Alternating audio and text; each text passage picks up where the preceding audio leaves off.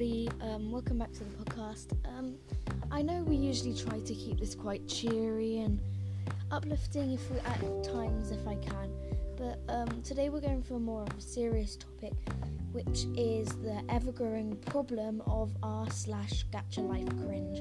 I'm not talking about like the actual hashtag that's a problem, it's the things that people are creating that's the problem.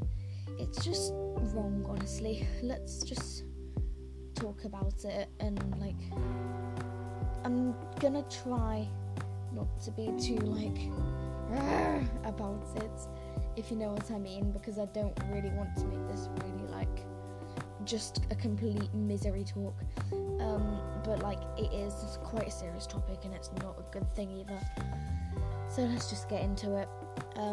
So for those of you who don't know what it is, there's a dark side to the gacha community, where people are making genuinely really inappropriate content. r/gachalife cringe is basically a place where people will upload examples of this that they have found, and basically people can laugh at it and think oh my goodness, this is so silly. Many YouTubers you might have seen have been reacting to this form of content, it's Ben and some large YouTubers as well. No offense to it's Ben, he is still a big YouTuber, sorry if you took that the wrong way.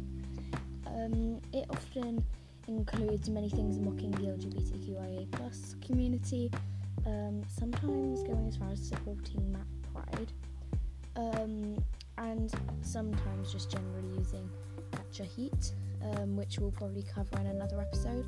I know we're trying to talk about good things in the community here, but it is part of it which is growing, and it is literally probably the main reason why the gacha community started dying. I'll probably do a summary video, well not video, you know what I mean, of the gacha community as a whole, covering memes and everything. It'll probably be quite long, but I'll probably do something like that. But things that you'll find on the r/gachalife cringe is sometimes threatening people who don't support map pride. Personally, most people think this. It's that map pride is not a good thing. The moment they get added to the LGBTQIA+ community, it will fall apart. It's not a good thing, and some of these people are completely for it and are threatening those who are against, which is honestly most people. Some things of content that's in there is generally explicit, and sometimes sexual, and with really bad intentions. Other things is generally just random skits. They can be inappropriate, they can just be really dumb, but my thoughts on this is that it's the dark side of the community. It's not right, okay? It's just not right. This needs to be stopped. It's not right. Luckily everyone is against it. Everyone in the community, we're all standing up against these people, but it needs to be stopped. So if you do this, why? It's not a good thing. It's never going to be a good thing, and it never ever will, and it never ever has. So save the gacha community. Don't do gacha heat.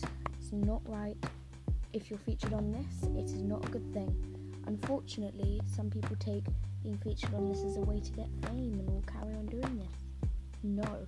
If you've been featured on r/gachalife cringe, it's never a good thing. It is never a good thing.